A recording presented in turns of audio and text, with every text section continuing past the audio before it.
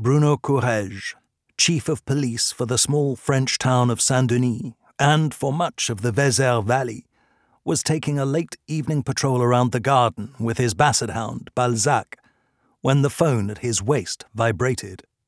Although it was nearly time for bed, once the screen showed that it was his friend Gigi, head of detectives for the département of the Dordogne, Bruno thought he'd better answer. "You're still up and about?" came the familiar voice. "Good. I'll be with you shortly. I want to show you something, for you to tell me how worried I should be." Commissaire Jean-Jacques Jalipeau was a large and bustling bear of a man who had not been distracted from his duty when he was shot while making an arrest.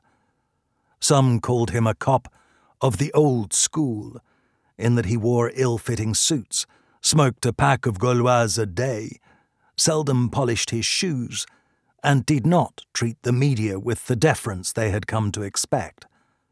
His prisoners did not fall accidentally downstairs while handcuffed, nor were their fingers caught in car doors. Female cops on his team almost never applied for transfers, and he refused to play the usual turf wars with the gendarmes or to sneer at the municipal police. Bruno went indoors to tidy his living room. He put out some glasses for drinks and checked the latest regional news on his phone for any clue to Gigi's unexpected visit.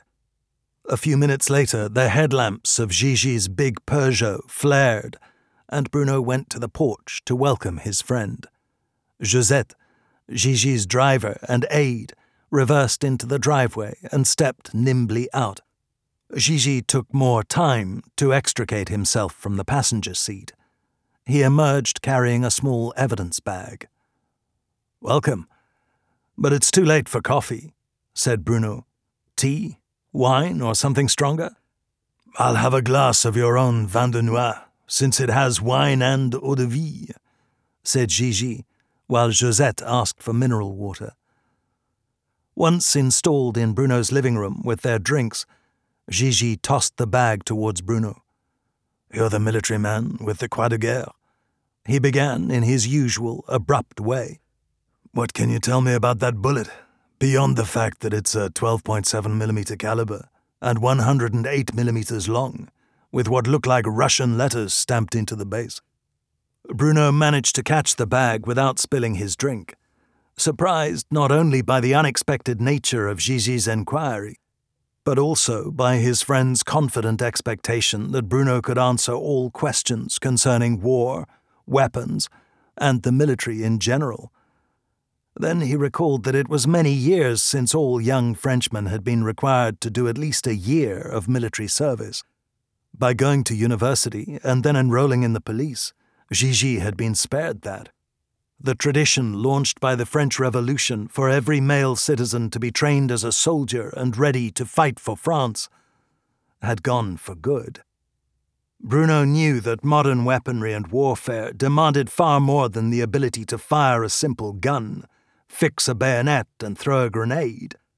But he sometimes regretted the passing of the principle that every citizen owed a duty to the homeland, and of that egalitarian mood of national integration that bonded young men together in their drills, mess halls, and barracks, and he supposed that he was the former soldier that Gigi knew best. It's a bullet for a Russian heavy machine gun, often used en masse for anti-aircraft fire, but it also has the power to blast through body armor, vehicles, and buildings, Bruno explained, weighing the bag in his hand. The Russians also pioneered their use in specialist rifles for snipers, and now everybody else has copied them. With one of these, a trained sniper can kill at 2 kilometers and more. The Americans have developed a similar version in their half-inch caliber, almost the same size. "Is that what you were shot with in Bosnia?" Gigi asked. "No, thank heavens," Bruno replied, surprised at how little Gigi knew about military firearms. "A bullet that size would have torn my leg off, and probably half my pelvis. I was hit with a standard round, the usual NATO caliber of 7.62mm, half the length and almost half the caliber. and even that put me in hospital for months. So how has this bullet suddenly turned up? In a stolen car, an old Peugeot that was crashed and abandoned. The bullet had rolled down into the spare wheel housing. It was in a ditch on a small road running parallel to the N21, north of Castellonès and close to Isigeac. It had fake number plates. We're trying to identify it now from the VIN. Any other car involved? No, it hit a deer and then went into the ditch, lost the front wheel and killed the deer. No sign of the driver. We think there might have been a passenger. 2 different brands of cigarette stubs in the ashtray. Though of course they could be old. A trained sniper wouldn't leave stubs, Bruno said. Was there anything else in the car? No bags, no papers. But one of the cops at the scene is a hunter and says he could smell traces of fresh gun oil on an old blanket. So the owner of the bullet might have had the weapon in the car with him. That's what worries me. Gigi said, Putain, you tell me this thing can kill at over 2 kilometers? In the hands of a trained sharpshooter, yes. Bruno had seen armored cars immobilized by a few of those heavy rounds. Almost certainly he'd have to be military trained, and with the right kind of sights.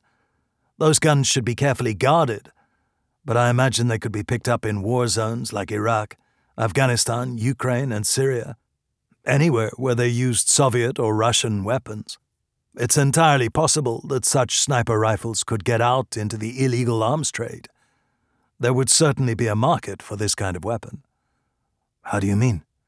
Gigi demanded. Terrorists? Yes, of course. But possibly they could have some criminal value in gangland. Or they could be sold for serious money to passionate big game hunters of elephants and buffalo. And we can't rule out the possibility of assassinations. I think you'd better contact the security guys, and maybe also the military police.